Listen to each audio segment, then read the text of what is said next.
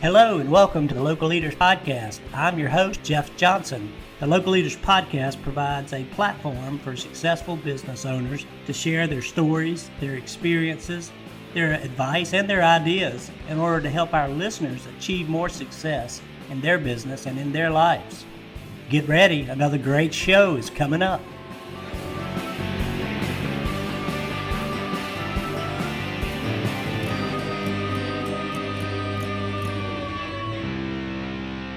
Hey, good afternoon, everyone. It's Jeff Johnson, your host of the Local Leaders Podcast, and we are super stoked today to be able to bring to you some new friends we've just made. Ivan Gil-Silva, welcome to the show, along with Rachel Jenkins. Sorry, I was going to mess up the easy one. Rachel Jenkins. Welcome to the podcast, ladies and gentlemen. How are you? Hey, we are great. Their restaurant for all our listeners is Mi Empanada. And I think I got Mi Empanada right there. So I'm gonna just rock and roll with it. But we're so excited to have you guys on the podcast today. And I want to just kind of start by now that I thanked you for being here, but is to give you an opportunity to kind of tell us a little bit about Mi Empanada and what it's all about. And I'll tell our audience this is a restaurant that started March 2020. So there's some inherent challenges there and some backstories that I'm sure we'll talk about, but tell us a little about what you're all about and kind of what makes you guys unique. And then we'll deal with all the challenges of starting it during COVID. Well, to start off, we are the first empanada house in Pittsburgh. You will find empanada houses all the way in East Coast and West Coast, all the way down to Florida, obviously. We are an Argentinian restaurant. That's where I'm from. I took a lot of the recipes that I saw growing up from my mom, my grandmother, and just my culture in general. And it just clicked with people moving into the city of Pittsburgh because we're starting to become a technology hub. And it brought around a lot of people from cities where this food is very common. I think that was part of it. I'd always been making empanadas, but it was really the changes that came with the times. Allowed me to do something that really plugged in with the culture and the people that were here at the time coming in. Like I'd say, I wouldn't have done this 10 years ago, right. But 5 years ago, yes. And we were doing pop-ups for the most part before we opened up a brick and mortar. But we were basically about bringing and sharing culture, which is the food from Argentina. Yeah. And, and it was also a side hustle from the other things that we did. It sort of just took off and took over our other jobs, and it became our main source of income. But yeah, just in a nutshell, it's just an Argentinian restaurant, specialize in empanadas. We have a couple of other Argentinian cuisines, but we plan on expanding as we grow. Yeah, well, you talk about expanding and maybe trying to expand your menu as a way to grow. And now it's tough to do that with the food shortages and things that we have. So you got to be really specific and particular about making those choices. But just did that. We released an arugula salad with milanesa, which is the milanesa is our country fried chicken, or a fried chicken. It's a thinly sliced chicken, patted down in an egg wash with some breading, typical. But when you have that at dinner, whatever's left over becomes a sandwich the next day, or you put it in a salad. And to what we realized is we want to have the least amount of waste. Food waste is a big thing for us. We don't want to deal with plastic. Sometimes we don't have an option. We try to buy the biodegradable bioplastics that they have out there. But with the food increase, we deal with a lot of meat. It's Argentinian food. And the cost of meat has gone 2-3 times. You mean the food shortage? No. The cost of meat has gone 2 to 3 times higher. Not the shortage yet, because I can still buy it. Right. But it's just very expensive compared to shortage, where it's like sometimes I can't get arugula. Now that's a shortage. I can't get it. I have to put spinach, or tell them that I can't fulfill the sandwich the way we normally make it. But things have gotten a little better recently. I still go to the Restaurant Depot, which is near us, or even the other services that we have for food. And I can't get certain items. But for the items that are there that we still get, that make our flagships, such as our chicken, our beef, and our ham and cheese empanadas, the cost has just gone through the roof. And, you know, when I plan the business model, you plan it based on that. And if I'm saying, hey, I'm spending $4,000 a month in food, now you're spending $8,000. If I'm only making $4,000 and splitting that with my partner at the end of the month, which is not very much money for running an operation, now that money's gone. And we're not making money. So now what do? We have to keep raising prices, and we have to keep adjusting, or we have to come up with the menus and get creative with the menu. Get creative. So exactly. It's like if you're, you know, if there is a shortage, well, then it's like, okay, well, what options do we have available? But it's also been very beneficial to have the small menu that we have. And I recommend that for anyone. Like, there's no reason to have like a really big menu. It's like, keep a core menu. It's easier for your customers to really, you know, it's like they don't have to go through a book. Like, you go to Cheesecake Factory and it's just. Oh yeah, it's like a 10-page book you have to read to figure out what to order. So then, like, food waste, food costs are already higher because space. Of it, storage, like all of it. Just keep it simple. Now, when we started, we thought we'd be able to adapt. We had 800 square feet when we saw our first brick and mortar. And we're like, wow, this is great. This is better than our kitchen at home, which we're doing that for the most part. And I can say it now because I'm not going to get in trouble. But, you know, and that's one thing I think and talk about that. We actually had a meeting with the city of Pittsburgh and the URA, and we talked about it. And I said, hey, if 95% of your businesses opening that are from the ground up, like a mom and pop shop, they're now getting a commissary. You can't afford $400, $700 in a commissary when you're only making $600, $700, or $1,000 starting off. Mm-hmm. So you're cooking from home. And there should be an option for like a grace period where you can't cook from home. Someone can inspect maybe your home kitchen. But we were cooking from our house, and, you know, we had to keep it clean. We had to store everything in our fridges. It kind of sucked. You know, our house was basically a little commissary. And then going into a bigger kitchen was like, wow, I have 800 square feet, 400 square feet is for my kitchen. We're going to have all these fridges. As soon as we hit a month, we packed everything. I had to start putting stuff. You ever go to a pizza shop? They got the tomato cans in the front hanging out, like in a pallet, all ready to go, you know? Yeah. It sort of turned into that. So I made a little bodega looking thing, or a little stand where it looks like we're like selling the stuff. But you know, so my polenta's there, my sauce is there, my canned stuff is there, my condensed milk. You can see it when you come in. So you see the ingredients we use, which is nice. I kind of like that because you can see we use really wholesome ingredients. But it's also a thing of space. You know, we just don't have the space to do the things that we want to do. So we have a lot of ideas with the menus that we want to make. But like she said, you have to get creative with what you got. What's the space? Where can we fit there? What do we already have there to make something new? And when it comes to the food cost, well, sometimes, you know, I got to a point where I was like, we can't even do a lamb empanada anymore. I am paying $10 a pound, and the cost of making it, the cost of, and we use real lamb leg. It just doesn't make sense. I'm like, if it goes any higher, I got to take it out. I mean, one thing that we were doing too with like the food costs is that we were very adamant about like paying attention to what was going on in the news. Like it was like a daily thing that we were watching every single day because we were trying to stay ahead of the curve if we could. Yeah. So, you know, it's like, you know, we're checking news articles, like just seeing what they're saying, like kind of around and like, to be honest, like being as updated as we were really helped us out in the long run too, because we would be like, okay, like I kind of think this is going to happen. Let's prepare for it. I had people in California that were working with the farms in California, and they would warn, well, I would talk to them and they would like, Ivan, listen, this is happening in California right now.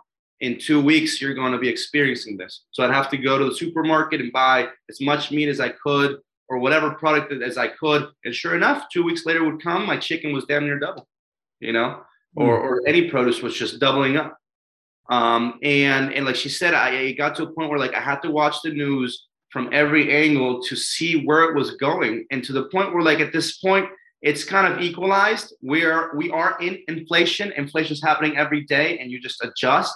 But when things started happening, we had to know how we were going to pivot, take an item out, or just raise the prices. And what we did was add something new that wasn't being as like affected, you know, because like it was almost beneficial. I mean, you know, being vegan or vegetarian is very popular. And it's, so like it was almost like in our favor that it was like, oh well, let's just make half of our menu vegan and advertise it as such.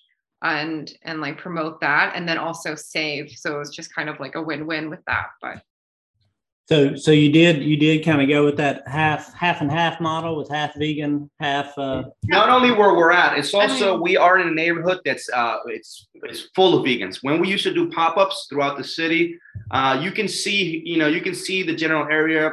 If you have a POS system, it will tell you the people that use the credit card, and it's going to give you their zip code. It's going to be like there's people from this area that are buying your food, and we could see that we would sell a lot of vegan items in the neighborhood where we ended up going in certain zip codes. Yeah. So when we went in there, we had the food being vegetarian, and we went and re-engineered some of the food to be fully vegan in order to cater to not only that crowd, but it's, at the end of the day, it's cheaper to make vegan food than it is going to be to deal with meat. Period. It had multiple benefits to it.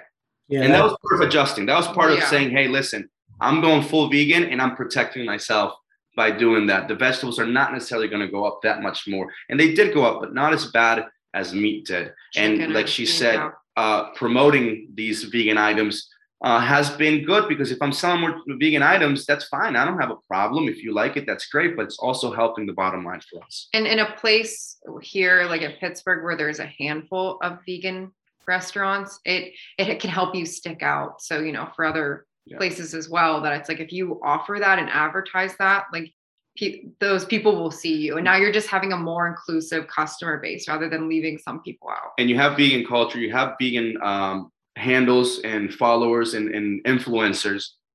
We got a sticker on our door from a place that is for vegans in the city that basically gives an okay, this is a vegan friendly restaurant. I want that in my restaurant. I want people to know that they can come to my restaurant. I want it to be like, we just want it to be all inclusive, like I don't want to leave people out. Like, why would I have? But it's an Argentine restaurant. We are meat based. Well, it's meat. If you ever go to dinner, she'll tell you. She gets upset when she goes to my parents' house for any dinner, because she's like, your parents are just going to make a bunch of meats.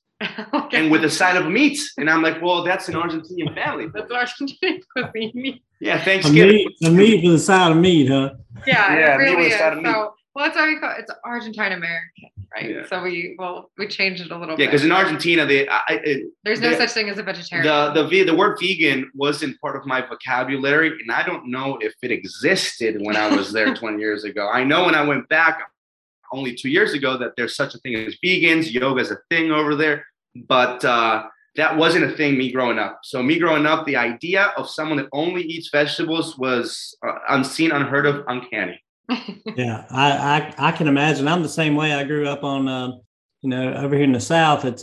You go out for lunch or whatever and get the plate lunch. It's a meat and two vegetables. But I guess in your culture, it'd be a meat plus two meats. Yes, like maybe a couple of veggies there, but like they're just sprinkled on there for decoration. Saddest salad. It was a sad salad at the table. It would be a little bowl, pretty much the size of my hand, with chopped lettuce, a yellow onion, nothing else, vinegar and oil if you need to dress it. Forget ranch, blue cheese, and then they would bring a plate like as big as the screen can do right now. And it would be like you'd have sausage, ribs, every part of the cow cooked up with some toasted bread. And that was just pretty much all day, every day. And if you look at an Instagram from any of my friends or an Argentinian, not like an influencer Instagram, but just like a schmo, Joe Schmo from Argentina. Yeah. Because you know how we take pictures of our food here? It's just pictures of meat, raw meat and cooked meat. Yeah. which is so fun. She's like, well, they'll put like raw meat and pictures of it. Like, wow, that's great. It looks delicious. It's not appetizing. that is interesting. Well, I learned something new today. I learned a little something I didn't know, and glad to do it. And hopefully our listeners will do the same, and have an opportunity to learn about different cultures and different ways that we approach food, and the fact that you guys, were able to kind of shift your business toward that vegan side is important, because you're working in a small space, and every item that you make and that's on your menus got to be highly profitable, because you can only make so much. Yeah, no, I think that a saving grace was, and we used to argue about this. I said, we're going to make polenta. I said, no one wants polenta. I was like, they don't know they want polenta, but we're going to do polenta, and we're going to do Spanish rice. And the reason why is because I thought, hey, these sides are going to bring the biggest bang for the buck because it's a side. It's easy to make. Think about it. An empanada, you have to fold it by hand right now. As far as we do them all by hand. We make the dough by hand. It's a labor of love. But when it comes to the sides, they're much easier to make. Polenta is basically like a cornmeal. And we had everything set up in a way where like making the sides would create the biggest margin of profit. But unfortunately, I'm not selling sides, but I know that I have sides that are not going to cost me money. So if there's waste on the sides, or if we have extra left at the end of the night, we can put them in a container on what we call a yesterday's cooler. Well, that was really, and sell it at a discount that price. was beneficial. It's like, it's kind of just like balancing your menu, right? Because you're going to have like, I mean, the empanadas are bread and butter, but some of the meat ones, like we're not profiting as much as, some of the veggie ones. But then when you're able to offer some of these other things, it's like, it's almost all they're making profit. up. They're making the profit difference. So that's another thing. It's like, it was good to balance the menu. Because we were talking about, hey, do we raise the price of the chicken? And I said, no, let's go make that money from a different item. Bring that money in from promote a different item that's going to balance out the cost loss in a sense. Because it was definitely a struggle too. I mean, when we first got into this as well, I mean, Ivan kind of gave a little backstory, but before we opened up our shop, we were like, it was a very much like pull yourself up by the bootstraps kind of thing. Like, right. We started as a joke, where like we can make a couple extra bucks. We were selling like cold empanadas on someone's boat somewhere. And then it turned into like, oh, this can be lucrative, 3-4 years down the road where we opened up our own shop. But wait, I'm so sorry. I forgot what I was saying with that. What were we just talking about? Yeah, you were just giving the backstory a little bit about. Backstory. So we started when we started. It was for friends and parties, and then one of my friends was doing a boat party. He said they had a kitchen in the boat. We're gonna lock Ivan up in there. He's gonna make empanadas for us. And then my buddy looked at me. He's like, "You actually want to bring empanadas?" And I was like, "Yes," because I was already making them for my friends when they would show up at my house. Yeah, what I was thinking, we made a little bit of money, and that kind of turned into this. You see how you can work a business out of it, and the developing of the business into where we're at right now. That was a lot of fun. And that's the part of it. We were very creative in creating this business, which eventually I didn't have vegan options. But like with the pricing as well is what I was remembering is that we came into this, like I was saying, is we were very conscious of like the cost of our product to the customer. Like number one, we're bringing in something that's like culturally different here. It's like some people still don't know what an empanada is. And like, that's the fun of it, is that we can educate people, it's like, this is what our food is. It's approachable. I just tell them it's like a Spanish calzone or whatever. It's like every country kind of has their own. And a hot pocket. Yeah, but it's but one way of doing that is if you're going to be bringing in like a new type of product to a place, is to like have it at least be economically approachable, like price wise. Right. And visible. Also, I wanted people to see it. So when you come into a restaurant, you see a glass case. What you see is what you buy. You say, I want that. You can grab it. It's really fast. You cook them, and as they come out of the oven, they get sold. But yeah, that was like just one of the struggles that we were dealing with too. Like I said, it was like, okay, how do we continue to make this like affordable for our customers? I don't want to come into a neighborhood and it's a $7. We couldn't open up in any neighborhood. Even at the rate and the price that we have right now, I could not be opening up at every neighborhood and say it's $4 an empanada when you can go to Wendy's and you can get a 4 and you have a whole meal. Unfortunately, it is more expensive, and we had to choose where we were going to be at because it wouldn't work otherwise. As much as you don't want to say it, it's like, as a small place, we still have to compete with these like large fast food companies. So it's like, what are you doing differently? But then also, can you still be on par with their prices? Because if, like when everyone thinks of fast food, they still think it's cheap. It's not actually that cheap, but they still think it. Yeah, it's a 10 spot. If you go to McDonald's or Burger King or. We just said that the other day. It's literally like $10 for a meal anymore. Mm-hmm. And a meal for us would be 12. So it's not that much more. So how do we become like, we always joke, it's like we're quick food, not fast food. Like, yeah, you can get the product really quickly, but But don't use the word fast food. I hate using that for a place that has fast service, because the idea of fast food is cheap food. And so, like I said, it is quick food. And I always say it's the most American food that Americans don't know about. You got the cheeseburger, that's great. But an empanada is as easy as 1, 2, 3. It's already cooked. It's already contained in a pocket. Grab a napkin, grab the empanada, walk away, eat it in the car.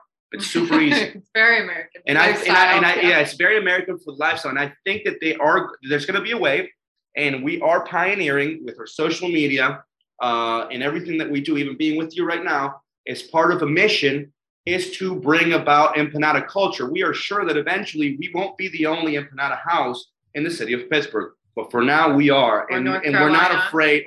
We were talking about North Carolina and Charlotte, possibly because it's beautiful down there. Yeah. And we're like, because I want to go to Florida and open up one.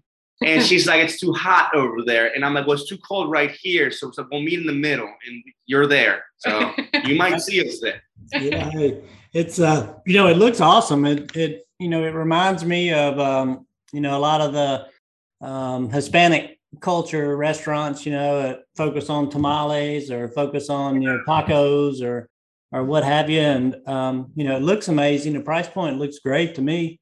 I'd love to have some. And I want to ask you this too, because I was looking at the website. So I got two questions. One, the take and bake. Mm-hmm. When did that come about? Was that a part of the original plan, or did you add that in? And how is that part of the business going in terms of sales? Is it a big piece of it or small piece? Or what? We used to sell them at the pop-up. People would ask them. It was kind of like a happy accident, right? It was like, well, we just had these uncooked ones, and then it just kind of like they were like, can we take some uncooked? It just and we dawned on us. Yeah, I don't have to cook it for you, and you're going to buy it at the same price. Absolutely. Obviously, they're cheaper. But at the time that we were doing it, people would pay full price for an uncooked one. And we saw as, it's like cutting cost. I don't have to cook it. I don't have to pay someone to cook it. They're already done, frozen. Take them with you. Plus, it also gives you a good experience at home. I remember going to Costco and buying this little treats frozen that I would just put in my oven, spanakopita does, or like little quiche. And you cook them in your home, and they come out of the oven hot. You cook them for hors d'oeuvres for a little party at your house. And I was like, wow, there is a market for this. There's a market for people taking the food and saying, hey, I cooked this. They might know it's mi empanada. They might say it's mi empanada or not. I tell them it's your empanada. So whatever. It's not mi empanada. It's your empanada. And you can cook it at home, and you can have the experience of getting a hot empanada out of your own oven instead of buying it. It travels to your house. It might sit there before people eat it. You got to reheat it. Take them frozen. Cook them at your own leisure. And have the experience of a hot empanada. I mean, that was one approach that we really took to the business as well, is that like when new things come along, we're very open to it. We like to listen to our staff and things like that. So the take and bake being one of those, like little happy accidents, when we realized that the product that we have could be frozen, it really opened up a whole new avenue of things. It opens us up to potentially shipping them across, like state lines if we needed to, or just even within the local area, we could ship them. It opens us up to just distribution, which is pretty big if I want to get them, in a store somewhere. And then also just that experience of like the take and bake, like it is like the market that it opened that up to. Okay, now I can send this to college kids. Oh, they just, college kids just want a quick meal, like late night or something like that. Here, you've had these frozen empanadas. Pull it out the freezer. That lasts like a month at least. Or for like the family, essentially. It just made it a lot easier. So yeah, once that kind of happened, it's there was a market there that we didn't think about, and it like it's a happy accident because people asked for it, and we saw the market, and then realized it was much bigger than the few people asking. So we ended up advertising the take and bake. And when we did that in the middle of COVID. So I remember this. We were in the shop. That's how it started. Everything closed down, and people wanted to have, people were buying all the toilet paper. They were buying stuff. It was doomsday prep. It was doomsday prep. And what do you need for doomsday prep? Frozen empanadas. You don't want them cooked. So you don't want to leave the house. You don't want to leave the house. Right? You can keep them there for like this. So that was really the big That's push. really what made it, yeah. So I would say during the height of quarantine is when we saw the most sales. We've been fortunate enough that we can't advertise them as heavily as I would like to right now because we're still hand folding. So we can't keep up on them. whenever we're looking for a bigger production facility, eventually that'll be something we push more. But yeah, that was definitely it. It was the quarantine. And it reminds me also and this goes for everyone starting restaurants or that has restaurants. I think there's two avenues when you're opening up a business. Maybe you're opening up a business for yourself and only yourself and that you're going to be running, or you're opening up a business with an exit strategy. When we entered Mi Empanada as a full-on business, we entered with an exit strategy. What that meant was I don't expect to be doing the same thing I'm doing this year, next year, or next year. And actually, eventually, I do want to remove myself and create something that is self-sufficient. We're creating jobs. 10 people have a decent paying job from the business. And we foster and we mentor that. And we hope to grow it to the point where like we're not just doing the restaurant stuff, because yes, you can open up a restaurant anywhere and you serve your local community. But if you want to grow, you have to go out of your community. So that means distribution. That means selling in supermarkets. That means selling to small coffee shops that might want to have empanadas in their freezer to sell to their customers in the afternoon or in the morning. So the whole idea that we could freeze them and get a really nice product out of it at the end, because really there's nothing better than making it fresh and throwing it in the oven. That just it's anything. But freezing it and still having a very high quality product really changed the way that we could see operations moving forward. So even going to our second location, we have a walk-in cooler. I want to get a blast freezer and things that are going to allow the product to be frozen in higher qualities and distributed throughout the US even without loss of quality, which actually opens up the avenue to saying, hey, I don't have to stand here and sell this empanada. I sell a bulk to someone else. I sell bulk to someone else, and they're in charge of selling that empanada. And that's the only way that you can have some sort of an exit strategy, or the way that you can have a business that can produce enough content or enough food to pay higher wages. Because when you have a restaurant, the cost of running it is really expensive. Paying employees to be there, to move around in a small space, to constantly be changing tasks. If I have a guy folding and he has to go make a sandwich, that time in between, all of it adds up. And suddenly you start seeing your revenue go down. Because when I would sit there and fold 400 empanadas by myself in a few hours, then I see the money. If I'm standing and moving around and doing other stuff, you start seeing your money go away. You got to pay that guy by the hour, and you're paying him a lot, and now it doesn't make sense. When you have a production facility, which is what we're trying to get, now you're talking about producing high volume, much faster, much more organized, and you're creating a bigger margin to be able to not only grow your operations, but to say, hey, man, I can put you on a salary now. You don't have to work by the hour, and that's the goal, is to get everyone that's working with us to be on a salary, and then to have these satellite shops that would have, and I imagine it would be a younger employee work, to say the least. Yeah, sounds like a great plan, and I like the way you guys are thinking about things, and the way you've created basically multiple channels for sales, and I wanted to also ask, in addition to that, about I know you got a space constraint. Do you have indoor seating at all, or is it purely a takeout kind of business? So it was takeout, and that ended up working out in regards to like COVID. Yeah, perfect. Quarantine restrictions, and like we're also noticing.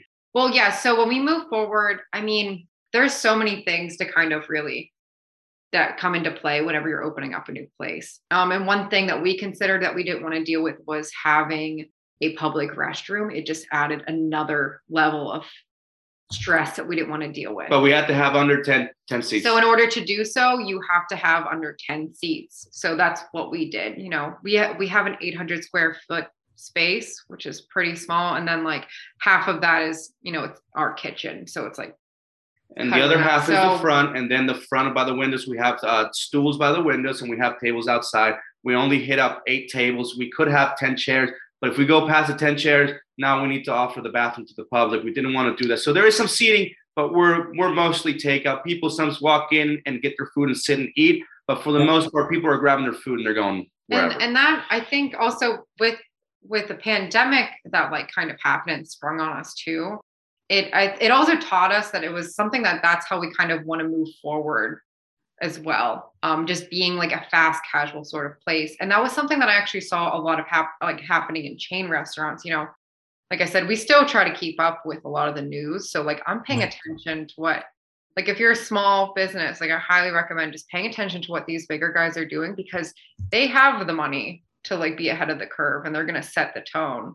So like registers, like those, like registers where like literally you should just go pay yourself. Don't have someone. They have a kiosk where you're just doing it yourself. And also we just have to pay attention to technology. Like I don't see cashiers being a job like in the future, like 10, 15 years, it's probably going to go. Yeah, completely gone. Obviously there's going to be someone managing it a little bit, but it's not going to be the whole scanning thing or like someone bringing you up. So we try to pay attention to technology. And then as far as like fast casual, I still think that's like on trend. I'm seeing a lot of new restaurants being built, like big chains being built that are catering to that. I mean, you look at like Chick-fil-A even. And I couldn't imagine opening up a restaurant right now or this year or next year where I'm going to have any type of sit down, knowing that there's still all this stuff going on. We realized it was just a huge liability. It's a huge liability, and also the space, the square space, and square footage, liability, employees, and the fact that eventually you're talking about your waiters are not going to be getting paid the $2 an hour. You're going to have to pay your waiters $15 an hour, and then either remove the tips or add tips to that. And we just don't see it going backwards. You know, I'm sure there's going to be sit-down restaurants. They're going to be fancy restaurants. But the idea that I would open up a little casual empanada shop and have the 34 tables that we wanted to do that at one point. It just doesn't make sense. Yeah. So it's like, it doesn't make sense. Have small seating, make most of your space like production condition, and then like kitchen, and then like, and then have it self-seating, you know, obviously offer the seats, but, you know, we paid attention to our local laws to see what it was, to eliminate the amount of bathrooms. Like I said, it's just a headache, like obviously for employees, you know, but I don't want to deal with the public. Yeah, no, I understand. It's, you know, there's a lot of options, a lot of choices. Fast casual has been the trend, you know, from COVID, and you guys are right there and kind of had the right idea at the right time. So congratulations on that. Well, we survived. Some of it was like, We got lucky. No, she's right. We got lucky. I think that for me, this is my second business. For her, it's her first business, so she's just rolling with the punches. For me, I have a little bit of hindsight on the things that are going on and how we need to adjust. But you know, anyone can see where things are going and where you don't want to go. And we adapted, and we're talking about on a daily, weekly basis. We had to adapt to the prices, to the closures, to the seating, to how people behave buying. Like I said, we were selling so much take and bake for the first 3 months. It was crazy. We don't sell anywhere near as much take and bake now. We still offer it and we do good, but you have to adapt with the times. And honestly, why would I want to have it? We don't have a dishwasher. Everyone does dishes in our restaurant. And that's very important because people they think that they're too good to be in a restaurant anymore. So no one wants to be a dishwasher. Good luck finding a dishwasher. That might be the hard. Some people were offering full benefits, $15 an hour for dishwasher, and they couldn't find anyone. I can't imagine what it's like, you know, to have to pay a dishwasher that much. So let alone that guy, no one wants to work in the kitchen because they think they're too good. They're saying they're not getting paid enough. So now you adjust the rates. We adjusted the rates. We're paying beyond livable wages.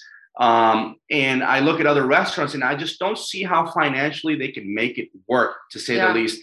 And I think that things are going to have to change. Like you're not going to need cashiers in the future, like she said, and you're going to have to find different systems in the kitchen to make sure that the morale of your employees is good, because people look at the dishwasher as a low level job and it really isn't. You're really contributing to the wellness of the kitchen. It's another employee there. And we have to look at how we think of our employees, how we treat our employees, and how we organize our employees in the kitchen, because it's not what it used to be. You can't be screaming at your employees, telling them they're not doing a good job, subordinating them. You have to empower them. You have to pay them well. You got to make sure that they're healthy. You got to talk to them. They come with baggage. They're people. They're human beings who have issues outside of there. And you're their boss, and you're providing them a living wage, or not living, you're providing living in general. And it is our responsibility to care for them beyond just saying, here's some money, do the job. Yeah, I think you're right. And I think that's a big challenge in the restaurant industry as a whole has always been, how front of house, back of house people are treated, the opportunity that they have to make a real living wage. And the hours, lack of benefits, all the challenges of the industry. COVID's kind of brought all that stuff to the surface, and we lost a lot of people, which contributes to the staffing issues, and people are demanding more now, and so restaurants are having to change, and the way we run them's having to change. So very good points, and great great stories and backgrounds and conversation around everything that you guys have going on and what's running through your head. And I know Ivan's head runs fast. Like he's like you can tell. It's an hour. I was gonna say one more thing about that. Oh yeah, so for us, we're very lucky. We have a staff, but I gotta say that our staff mostly consists of at-risk youth, and we've had to mentor them in. I've dealt with at-risk youth in the past, so I am pretty well versed with that. I don't think that restaurants, or just in general jobs, don't want to deal with that. You interview a kid and you say, you're not getting hired. For me, I'm like saying, I see potential in you. I'm going to have to put up with a little bit of some issues here, but we're going to work it out. Once you work it out with these kids and you give them opportunities and you empower them, like I said, especially the young ones, they can become the strongest workforce. And I am extremely proud to have these young kids doing the job that an adult will be doing. And to be honest, I think they do it better. Yeah, I'm sure in a lot of cases that's the situation, and the fact that you're kind of going outside the normal boundaries to look for employees and to give people opportunities is something that all of us should strive to do more of. So thank you for that, and thank you both for taking time to kind of come on and share your story with us today. I really appreciate it. And for all of our listeners, again, it's me, Empanada, out of Pittsburgh, Pennsylvania. I think I forgot to say that to start with, where you guys are located. And we're going to have your website up for everyone at the front end and back end of the podcast. And, if your handle should be the main thing, because that's where we put all the pictures of our delicious food. Yeah, that's exactly right. And you got a great website. So good job, Rachel. Everything looks good. You got online ordering, fast, casual, rock in, rock out, get a single meal, get a take and bake dinner for the family and take it home. Hell, get a meal for yourself at the drive-through and a take and bake for the rest to take home. And don't tell anyone you got the empanada to eat in the car. Yeah. They do that. Yeah. They'll buy the empanadas, but I'll get 2 ready ones to go right now, ready to go. Yeah, that's a good plan. So you could double fist those boys going down the road and then get home and say, brought dinner. So anyway, thank you guys so much for being on, and we really appreciate it. So thank you. And for all our listeners, thank you for tuning in for another episode of the Local Leaders Podcast. I'm your host, Jeff Johnson, and I look forward to seeing you on our next episode. Thank you for joining us for another episode of the Local Leaders Podcast. You can find us at www.jeffzpodcast.com or jeffcjohnson.com. And don't forget to follow us on Instagram, Twitter, Facebook, LinkedIn, and YouTube. Thanks again for listening, and be sure to come back every Monday and Wednesday for our next episode.